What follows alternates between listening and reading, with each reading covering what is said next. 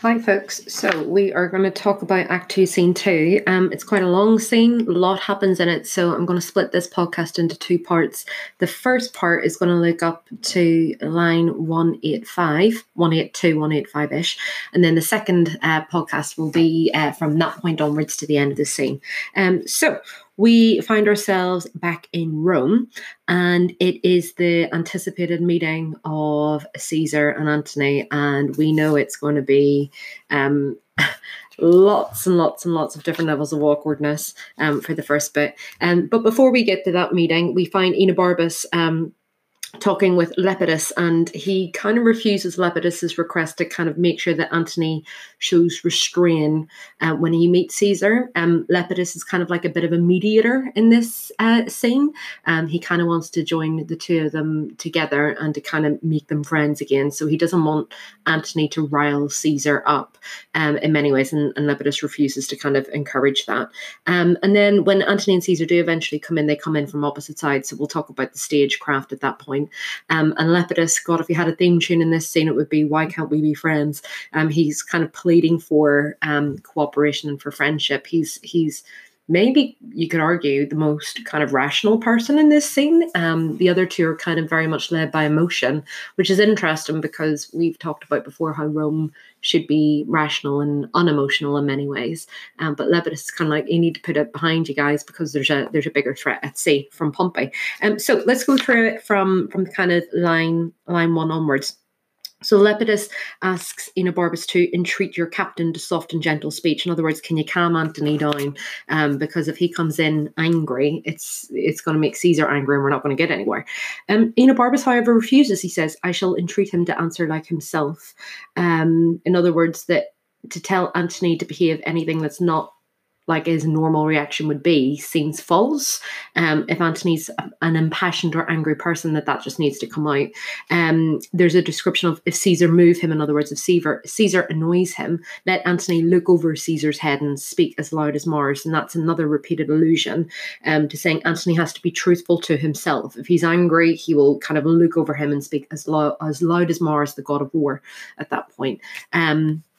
So it's just something to kind of note that, again, that other reference to Antony being kind of godlike or greater in status in many ways.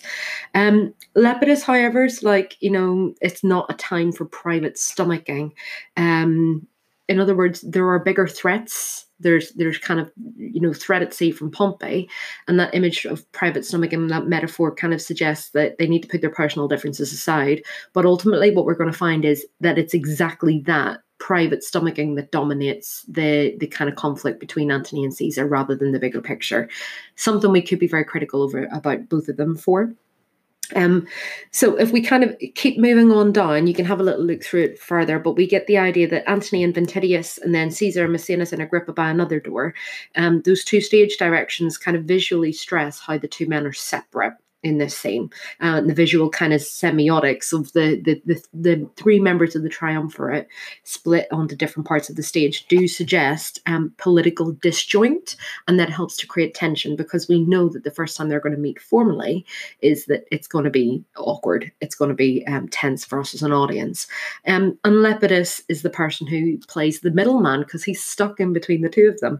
And if you look at his speech from kind of line 20-ish onwards, he tries to use flattery as a way of kind of diminishing the tension in the room. He says noble friends, noble partners, for example. So that repetition of that. He says, touch you the sorest points with sweetest terms. And that oxymoron does stress that ultimately, can you speak nicely to one another? And we're going to have a see whether or not they pay any attention to Lepidus' speech. Unfortunately, they don't. And actually, there is a reference that Antony says, "'Tis spoken well, were we before our armies and to fight, I should do thus." So in other words, that yes, if there were onlookers and people watching, then yes, this is maybe the approach that I would take, but it's not the case. Now, you might be wondering, why is there a flourish there? Because the men have been in the scene. But it's with the flourish that we get a sense that it's now formal, and that it's only after Lepidus's plea that the kind of formalities take place and that the conversation between Antony and Caesar and where they're getting their differences out really come to the forefront. And we get that lovely little bit, "Welcome to Rome. Thank you, sir. Sit, sir." nay then. And it's essentially just political posturing. It's awkward because Caesar asks Antony to sit. Antony says, sit. In other words, you sit. It's kind of like which man's going to play the first card, and it's tense.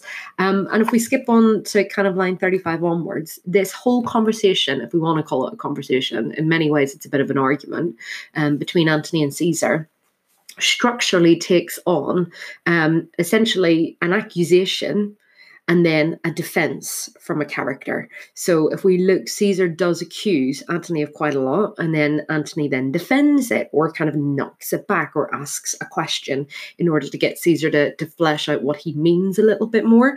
And it's something which is deeply uncomfortable and unsettling as an audience, because we know that the threat up by sea is imminent. There are bigger fish to fry in many ways, and they just don't seem to be bothered. But there is a formality in the tone that's adopted, and there is a coolness from Caesar, as well as from Antony too. So if you have a little look down on, for example, line 40, 45-ish, Antony's like, my being in Egypt, what was it to you? Like, what business of it was yours? He says, well, none, technically, but if you did practice on my state, you being in Egypt might be my question. In other words, if you were meeting people formally as a kind of in the role of Rome, then it's my business. So again, that's just worthwhile putting a little star there in terms of ideas about public and private identities start to come out into play here. Antony's question, how intend you practiced, it seems provocative. It really does. And in many ways, Caesar's a much more of a hot-headed character compared to Antony here. He says, your wife and brother made wars upon me, and their contestation was themed for you. You were the word of war. The pronouns are really accusatory at that point. He's like, you, your wife, your brother made war at me. You were the reason why I was attacked. And Antony rebukes, you do mistake your business. And that kind of bit embittered repartee where he almost takes the pronoun and then throws it back is essentially like, you're wrong. My brother never did urge me in this act. So in other words, no, they acted on their own. I had no role in it. So kind of back on. And there is that kind of reference Antony uses of this, my letters before did satisfy you. If you'll patch a quarrel as matter whole, you have to make it with it, must not be with this. Antony kind of in many ways is like, move on. We've talked about this already.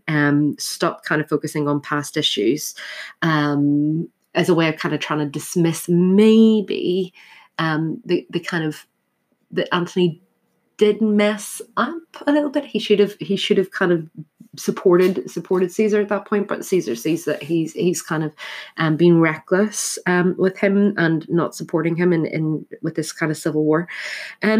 Caesar says you praise yourself by laying defects of judgment to me. In other words, like that you make yourself bigger by saying essentially that I was the person in the wrong or I'm the person in the wrong, when actual fact it's you. You're the problem. And Antony rebukes that. He's like, not so, not so. This is an argument. And we have to remember that this happens publicly as well in kind of open court in many ways. So people are watching this, subordinates are watching this too. He does kind of say, Antony's like, well, look, I can't control my wife. He says on line kind of 65 to 70, as for my wife, I would you had her spirit and such another. The third of the world is yours, which with a snaffle you may pierce easy, but not such a wife. He kind of is somewhat derogatory at that point towards his wife, his dead wife Fulvia, that she was hard to control. He describes, the third of the world is yours, with which a snaffle you may pierce easy. And a snaffle is kind of like a bridle bit for a horse. So in other words, you could control the third of the world much easier than you could control my wife Fulvia. And in many ways, he kind of says that she had a spirit in another, that he praises her feistiness. Antony obviously has a type. He likes strong women, and he likes women that are maybe a little bit troublesome or difficult to control. We've seen that with Cleopatra already, so why not with Fulvia? Enobarbus then, just to kind of lighten the situation, whether he says this kind of loud enough for other people to hear is debatable, but he says, would we all had such wives that the men might go to wars with the women? It offers us an element of kind of light relief at that point in terms of what he's saying about women. If we skip on to the next bit, then Antony starts to kind of saying like, it wasn't my fault. I can't control what my wife or my brother does if I'm not there. Caesar starts to say, then I wrote to you when riding in Alexandria. You did pocket up my letters and with the taunts did jibe my missive out of audience. And actually, Caesar is right. We've seen that as an audience, that Antony refused to listen to the letter and the messenger, and instead was focused on sport with Cleopatra. Now, Antony doesn't say, no, that's not true. He actually says, yes, he fell upon me ere admitted then. So in other words, yeah, when he came in, I was actually not focused on that. And he says, but the next day I told him of myself and was as much as to have asked him pardon. So Antony, in many ways, does kind of say, yeah, you're right. I didn't listen to him for the first point, but I kind of caught myself on, and then I did listen to him. And Antony, in many ways, at least he's being truthful and he's being honest, and that is something that we have to admire. He doesn't lie in order to save face with Caesar. And there is an element of honor that comes up then in the next passage that we kind of need to think about when we consider Antony. It doesn't work with Caesar. He's so angry. And this seems personal now, doesn't it? If we look at kind of just before line 90, the repetition of you comes back again in an interrogatory and an accusatory way. He says, you have broken the article of your oath, which you shall never have tongue to charge me with. And there's evident disapproval that's voiced at that point, that he's like, I will never do that. And that seems to be a little bit of a threat, and there's rising tension. And if you have a look at the digital theatre production, Caesar literally boils over at that point. It seems to be building up to kind of a moment of tension here. Even Lepidus says, soft Caesar. It suggests that Caesar has raised his voice at that point, like, calm down, be quiet. Antony, Lepidus feels in kind of the middleman. He's like, nope, let him speak. In other words, tell me, what was the article of my oath? And again, that seems provocative somewhat. He says, he talks on now, supposing that I lacked it. In other words, he's saying that he's saying that I lacked honor, but actually I don't believe I did. So it's just something to think about. And Caesar, to lend me arms and aid when I required them, the which you both denied. It's a bit of a monosyllabic response, and it adds emphasis to the contrast in the values between him and Antony's codes of behavior in many ways. He's like, you told me you'd do this and then you denied me. That's not honorable. And actually, Antony says neglected, rather. In other words, that it wasn't denying because I didn't know. And actually, the pickup on that word suggests that Antony disagrees with what Caesar says. And actually, there is something honest about Antony's response here. It was a neglect rather than a deliberate denial in many ways.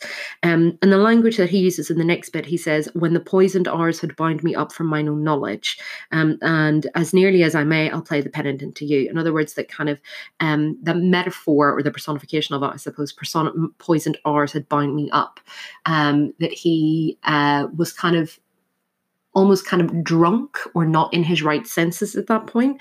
But he says, I'll play the penitent. In other words, look, I'm apologetic. I'm sympathetic. I am sorry. I ask pardon. He says on kind of line 104-ish, as befits mine honor to stoop in such a case. He describes himself as being an ignorant motive as well. And ultimately, we see that Antony's like, look, in order to move forward, I will apologize. You're not using the right word, but like, I'm sorry. I'm here to make kind of amends at that point. And it's with the next bit above, if we look, it's whether or not we kind of see it is Antony's kind of confession honest. It does feel like it is at this point. His speech kind of cuts in to Caesar's to complete the previous line, to kind of qualify his condition in many ways, to explain. He's trying to appease Caesar in so many ways. And he kind of comes back to his own defense. And even Maecenas in the next bit says, if it might please you to enforce no further the Greeks between you. They're trying to like, can we end this conversation? Even Lepidus kind of admires Antony's speech. He says, 'tis noble spoken, because Antony openly admits that he was wrong and admits that it was a flaw, and he's playing penitent. He's being the bigger man in many ways here. And that's acknowledged by the other member of the triumvirate. Maecenas describes the idea of like, can we forget the griefs between. The present need speaks to atone you. And actually what Maecenas' interjection reminds us of is that time is against them. We have to kind of forgive. You have to forgive the other person because we need to move on. There's bigger worries back. And it reminds us just as an audience that it needs to go from the personal to the kind of public threat. Lepidus kind of says, yes, you're right, Maecenas, but Enobarbus kind of stirring it a little bit says, or if you borrow one another's love for the instant, blah, blah, blah, blah, blah, you shall have time to wrangle him when you have nothing else to do. Enobarbus is somewhat skeptical at that point. He's like, well, no, or you can kind of just borrow one another's love for the minute, and then when Pompey's gone, you can come back to this argument. And actually, is he suggesting in many ways that there's always going to be this tension between Antony and Caesar? Like they're not really changing their kind of personal views of one another at this point. It's not really a settled argument in many ways. It's almost just like, let's just pause it and move on. And it's just something to kind of come up against later on. If we move on to the next bit, Caesar essentially is kind of, he comes up with a kind of comment on how can we remain in friendship, our conditions so differing in their acts. In other words, like, I don't know how we can move on from this because there's nothing that's really going to join us. And he uses a metaphor of, if I knew what hoop should hold us staunch from edge to edge of the world, I would pursue it. In other words, if I knew there was something that would kind of hold us together because we're so different, then I'd try and find it. And that imagery of the hoop is really quite profound, because ultimately it's synonymous with the marriage, the wedding band, the wedding ring, and because Agrippa comes up on the spot with the plan of, oh, Octavius Caesar, you have a sister, Mark Antony, he's a widow. What about that? That might kind of link you together. It's the concept of, blood is thicker than water in many ways. And if we look at kind of the imagery that he gives to Octavia, she's described as admired Octavia. Caesar, his immediate response is to kind of disregard it, because he says, if Cleopatra heard you, your reproof were well-deserved of rashness. And Antony's response is somewhat striking for us as an audience, because he says, I am not married, Caesar, let me hear. And we're intrigued because we're thinking, well, if you truly love Cleopatra, why would you ever even indulge this conversation of marrying another woman if it's not the woman that you love?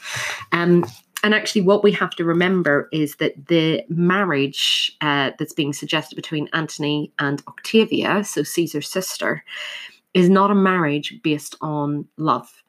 This is a political union. It holds a bigger function, and it's something for us to kind of think about. Marriage is a means of securing a political alliance. That's it.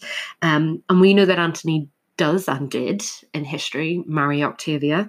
It will take on a very different role in this play, so we'll come back to that at a different point. But if we look at Agrippa's speech in kind of line 133 down, he says, it will hold you in perpetual amity, make you brothers. He describes it as it will knit your hearts with an unslipping knot. And that metaphor is essentially saying that she will bind them together. Look, bless poor Octavia. We could be maybe saying, as a modern audience, we kind of feel sorry for her. She's a bit of a pawn in joining these two men together. And she is described as, being beautiful, having virtue, if we look at it as well, and has general graces as well. But she's kind of briefly described. And in many ways, that contrasts massively compared to how Enobarbus describes Cleopatra later in Act 2, Scene 2. And ultimately it reminds us, because Octavia is pretty much, her function in the play is she's a bit of a political pawn. That's it.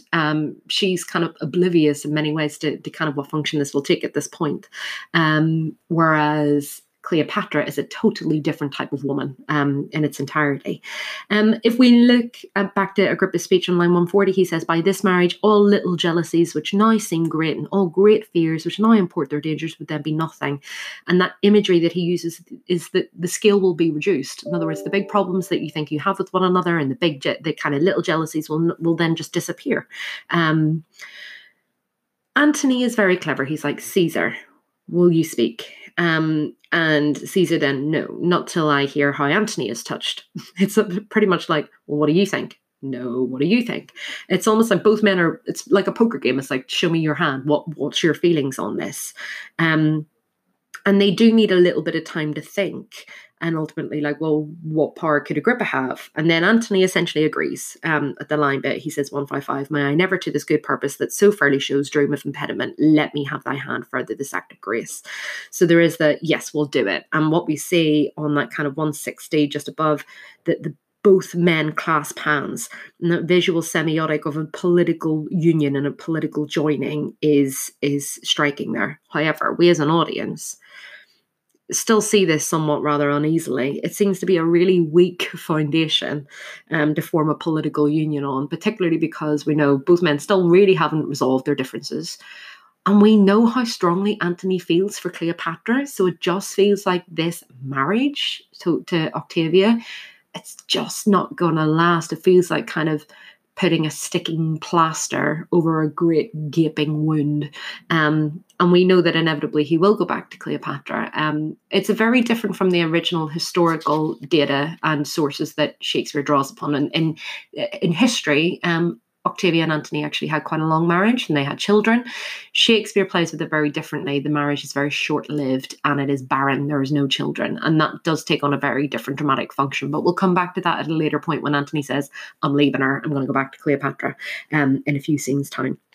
So the two men then kind of, their differences are resolved and they somewhat kind of round this up a little bit by bringing us back to, okay, Pompey, that's right, there's someone trying to invade us potentially. And ultimately we see the three men who came in separate at the beginning of the scene have kind of now joined together, albeit weakly. And if we have a look, even Lepidus reminds us, time calls upon of us, must Pompey presently be sought, or else he seeks us out. And what we're reminded of is that essentially honour and reputation matters to men in Rome. Antony even picks up on that Pompey hath laid strange courtesies and great of late upon me, that even an enemy can kind of admire someone from afar. And that seems to be what's important with these kind of men and within this particular setting. Even Caesar does describe the idea of at sea Pompey is an absolute master. So is the fame, as kind of Antony says. So they kind of praise their enemies at many points. And again, that reminder of sea is a place of power and a place of battle as well, and that his strength by land is great and increasing. In other words, that it's really important that they now go and meet Pompey and try to resolve this matter. And then the scene ends at the kind of that point, or the mini unit within this scene ends, and it will be the subordinates then will start to talk about Cleopatra and what Egypt was like. So that's probably a good place to pause. I do recommend that you go back through this scene again. We're going to go through the essay structure on Friday's lesson 2, and you can join me for the next podcast on the second part of this scene. Okay, so back to Act 2, Scene 2. This time we're looking at kind of line 182 onwards to the very end of the scene. This scene is quite long, but it's a scene of maybe 2 parts. The first bit is where the Roman, the triumvirate kind of rejoin, albeit it feels kind of not forever. And then the second half is where the subordinates have a conversation about Egypt, and in particular it's got one of the most famous speeches from any Shakespearean play, which Enobarbus delivers. So we're going to spend a little bit of time going through that. It's quite a prolific exchange. So if we look kind of 185, they kind of ask Enobarbus a little bit about Egypt, and we kind of again get the contrast between Egypt and Rome really becomes quite clear in this scene. Enobarbus even says, we did sleep day out, made the night light with drinking. It's kind of the antithesis of Rome in many ways. It's full of pleasure, it's full of excess. They are awake at night and asleep during the day. So it's the opposite. It's a party place in many ways. And there's lots of rumors, again, the idea of, did you at breakfast eat 8 wild boars, but there were only 12 people. Is this true? And again, that's an image of kind of excess and hedonism at that point. It's pleasurable in many ways, is kind of the imagery that we get. And actually, Enobarbus says this was as a fly by an eagle. We had much more monstrous matter of feast. So actually, there's kind of playful kind of inversion of, no, actually we had more than that. It was even bigger, and more excessive than you even think it was. And there's a kind of tone of pleasure, and it's a real contrast with the formality and the tone of the previous scene with the triumvirate at that point. And then they describe, the idea of, they move to Cleopatra. She's the one that they want to find out more about. And actually, what we have to remember is Cleopatra is almost a bit of a celebrity type figure. She's a woman which is always filled with kind of, rumor and gossip, and people want to know what was it true and what she really like. And they kind of ask Enobarbus for some firsthand information about her as well. So we have to kind of think about there's something enigmatic and fascinating about Cleopatra. And Enobarbus says, I will tell you. And this is the famous kind of speech, the burnished throne speech, or the barge speech. And this is probably one of Shakespeare's kind of famous passages in terms of all of his texts and all of the plays that he's written. This is one of the most famous ones. And before we kind of have a look at it, if you haven't yet opened the file in the Teams area, there is a section on it which is called Dates and Sources, Antony and Cleopatra. So I would really encourage you to open that up and have a look at it, because what we see is that actually Shakespeare is not necessarily inventing this description. He's using artistic license and dramatic playfulness and imagery and metaphor as a way of giving that historical account meaning. So Shakespeare was looking at Thomas North's version of the historical information that was written down by Plutarch. And if you have a little look at, you can see Plutarch's original source in which he described exactly what Enobarbus is about to describe. And it's very much, in many ways, an explicit literal parallel to it. But it's much more factual in terms of its description, whereas Shakespeare is allowed to use hyperbole and descriptive language to more dramatic effect in many ways. So that's what we're going to have a little look at. But read through that article. I think it's a really, really interesting one. And it's a really good one for AO3, because you need to see where Shakespeare is getting his information from. He's not making this up. This is an actual account and a historical approach, which was a gift for Shakespeare. So Enobarbus describes the barge, so the boat that you sat in, like a burnished throne burned on the water. And actually what's really interesting about that image is that it's a bit of a paradox, that the throne itself burned on water. It's pretty much impossible. And it suggests, again, that almost kind of the poetic license that Shakespeare's using from Plutarch's original source also stresses that Cleopatra's almost got a supernatural quality about her, that her literal boat can burn on the water. And obviously the imagery of it burning is that it's a golden boat that, with the Egyptian sun and it beating off the light of the water, it looks like it's almost on fire at that point. And that kind of fire and water imagery is really, really striking. And that paradox is really quite visually enthralling. And we have to remember, we can't see that on stage, but actually the language that's been used by Shakespeare should allow us to visualize that really, really clearly. So it's almost kind of narrative in its focus at that point.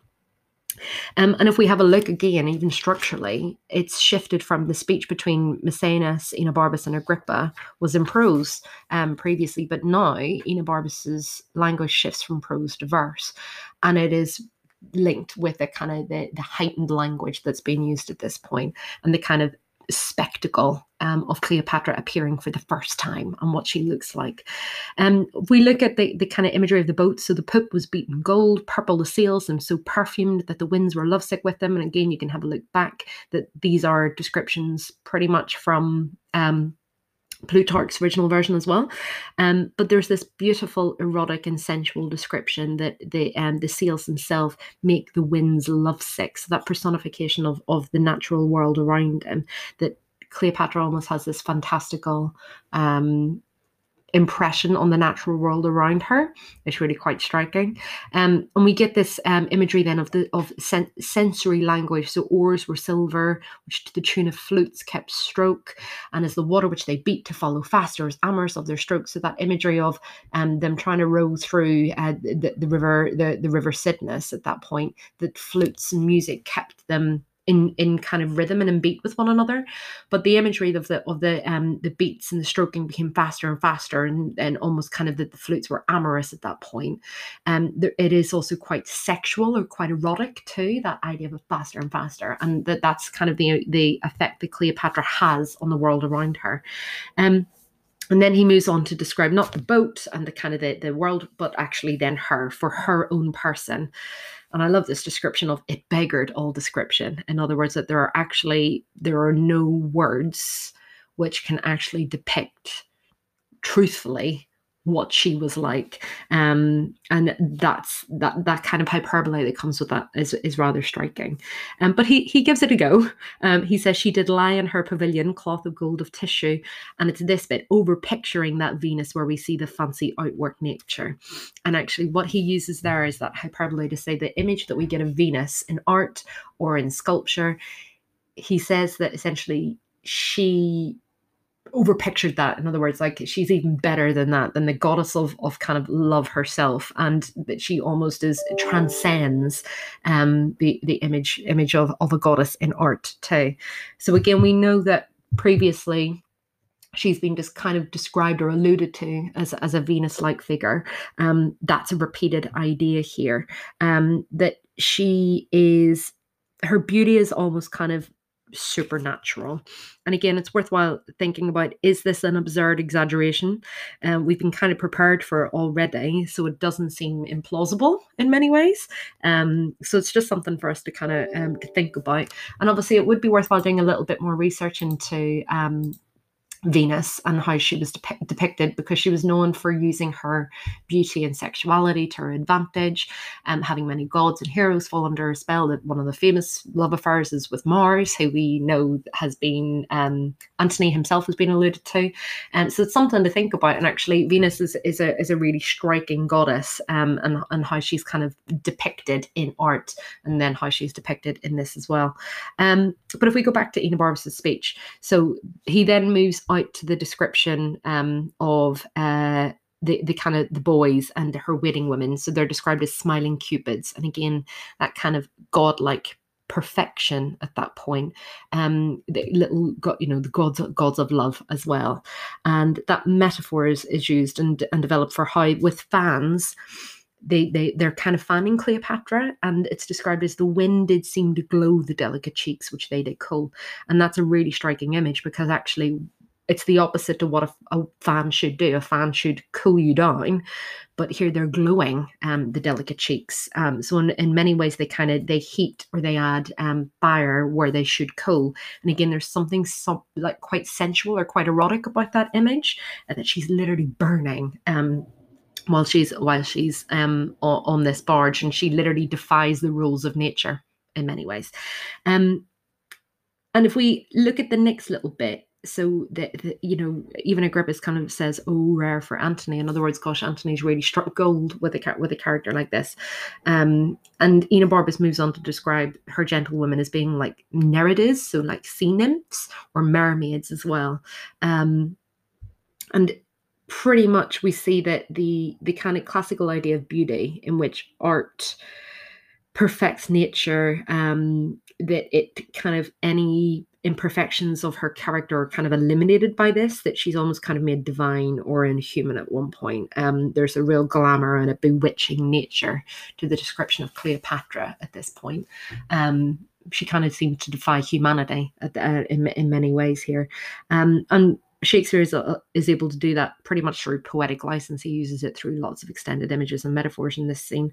And it's very different to maybe the Cleopatra that we've seen as an audience, that we have been able to see her frailties in many ways, and her more human behaviors, like her erratic nature, her ability to lie, her ability to manipulate. But even then, it's striking to kind of see someone who's got so many complex facets to their character. She's a really multifaceted character, which you can't say she's boring in any way. And if we keep moving back to Enobarbus' speech, so he describes, even from the barge, a strange invisible perfume hits the sense of the adjacent wharfs. And then it's the imagery of that Antony was sitting in the marketplace alone, whistling into the air, in other words, minding his own business, whistling, and then looked out, and then he'd gazed on Cleopatra too and made a gap in nature. So almost like even the air around her is raptured by her. And again, that hyperbole that comes with it, it's almost like time stops, made a gap in nature. That literally when he clapped eyes on her, time ceased for a moment at that point. So yeah. And then in the next bit, this is where it kind of steers away a little bit from the original source in Plutarch, where it describes when Antony saw her. Antony sent to her, invited her to supper. She replied. So this kind of imagery of this is where it deviates essentially from the original historical referencing at one point. If we look at Agrippa's interjection, rare Egyptian, in many ways, you could argue, is it a barbed insult? Because we know that the Roman view of Cleopatra isn't positive in any shape or form. And kind of we have to remember what we've seen in Act 1 of a Roman view of Egypt must affect how they view this, that there's something fascinating about her, albeit they kind of reject her on moral basis in many ways. If we even look on to the next bit, so kind of line 235-ish, Agrippa describes her as royal wench. And again, that paradox that he acknowledges her both for her royal status, but also by describing her as a wench, denigrates her to almost like the role of a prostitute or a whore. So that paradox comes into her, his view of her in many ways. And again, that very much that Roman view of her. And he develops it as well when he says, she made great Caesar lay his sword to bed. He plied her and she cropped. And again, the kind of the metaphor that he's using at that point was he made Caesar, she made Caesar give up the fight somewhat, but the kind of sexual innuendo is really quite striking. He lay his sword to bed, plied her, she cropped. The kind of metaphor of the child that she had with Caesar, so Caesarion, is kind of referenced at that point. And again, that imagery that she kind of demasculated. That kind of great man. She's bewitched Antony. She's also been able to bewitch Caesar at that point, but it seems to be somewhat negative. If we want to have a look at that, and again, maybe that Agrippa, actually, he only sees her power as maybe sexual attraction. And to me, I've written down, is that maybe a misunderstanding of the power that Cleopatra has as a character? Because Enobarbus doesn't necessarily focus on that. It's something bigger than just sexual attraction for Cleopatra. It's her literal capacity to change the natural world in many ways, or that kind of supernatural quality that she has as a monarch. And it's just something to think about. But we're reminded that with Agrippa's interjection, we get a commentary of a Roman view, which is very different maybe to Enobarbus. And we have to think about, we will come back to Enobarbus at a different point, but in many ways, what role does he take on? He's a bit of a truth teller. He comments on things as he actually sees them, and doesn't seem to be very much swayed by what you should think. So actually, is he much more trustworthy in terms of his account of Cleopatra compared to someone maybe like Agrippa's?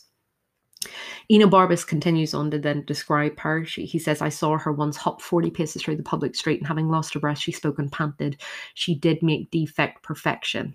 That he even says that her faults are perfect. So to make defect perfection, so her running and being out of breath is perfection in itself at that point. Breathless power, breathe forth. That kind of, that even when she's breathless, there's power and force behind her breath, and that's really quite striking at that point. Maecenas interjects, and it's this next bit which I love. He says, now Antony must leave her utterly, because we're reminded of that political imperative interrupts us. It almost brings us back to earth a little bit.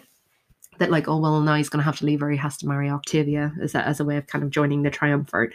And Enobarbus says, never. Full stop. Not that single solitary sentence is really quite emphatic. He will not, and brings a little bit of tension as well. We're reminded that actually Antony has this really enigmatic relationship with Cleopatra, and it doesn't seem to be that duty will necessarily sway him or force his hand. And if we look at her, this next line is one of the famous kind of sentences to describe her: age cannot wither her, nor custom steal her infinite variety. There's again that kind of supernatural quality to her, that she can't be decreased by age. And I love that description of her infinite variety. She certainly is. She's a character which is based on paradoxes, and the hyperbole in Enobarbus's language at that point stresses it. That she's both sympathetic, but the character that we can be frustrated by, a character that loves intensely, that is drawn to anger intensely as well. So she is infinite in terms of variety. She's spicy in many ways. And if we look, he compares her to other women. He says, other women cloy the appetites they feed, but she makes hungry where most she satisfies. In other words, like, people just want more from her. She's exciting at that point. And even the description of that she, that comic hyperbole that the holy priests bless her when she is riggish, and riggish means lustful. So in other words, even priests bless her when she's kind of immoral in many ways, that she kind of defies the rules of the natural world and also the supernatural world. And Maecenas kind of reminds us then the contrast of, if beauty, wisdom, modesty can settle the heart of Antony, then Octavia is a blessed lottery to him. So that triple of beauty, wisdom, and modesty is what Octavia is kind of personified by. And we can certainly say that Cleopatra is beautiful, is wise, but modest, definitely not. It suggests a real contrast to the description that we've just had of Cleopatra. But we have to remember, Octavia was described earlier in the scene within about 2 sentences, and Cleopatra is given some of the most beautiful poetry in the entire play. We have to think about where our allegiance should lie, and our allegiance as an audience lies with Cleopatra, because we know that she's the great love affair that Antony has, not Octavia in many ways. And the question that we're kind of asking as an audience is, will Antony ever be content with Octavia when you could have someone like Cleopatra? I know where my money's lying, and I know who I'd rather be linked with instead. So we kind of have to think about that as an audience, that we're left with that big question. Or is it really a question? It feels like it's kind of a fait accompli in many ways. But what the scene ends, they kind of say, let us go, good Enobarbus, humbly I thank you. So it kind of ends at that point, that we're left somewhat almost inquisitive as to whether the union that seems to be solidified in this scene a little bit, that actually Enobarbus' speech kind of disrupts it in so many ways for us as an audience. So yeah, we'll leave it there. We'll come back to Act 2, Scene 3 in the next podcast, but have a look back through the document that I've emailed you on Thomas North and Plutarch's version. Do have a little look at that. Do a little bit of research into Venus as well. And if you're just curious as to kind of how many playwrights and even Hollywood has tried to kind of capture the entrance of Cleopatra, which this speech does, check out the Elizabeth Taylor entrance in the 1963 film. It was one of the most expensive films ever made. And you'll get a sense of the kind of the extra nature of Cleopatra and how she's described. I think for many of us, maybe is this how we're going to enter the world when we come out of isolation? Let's make an entrance like Cleopatra does. Why not? Right, folks, talk to you soon.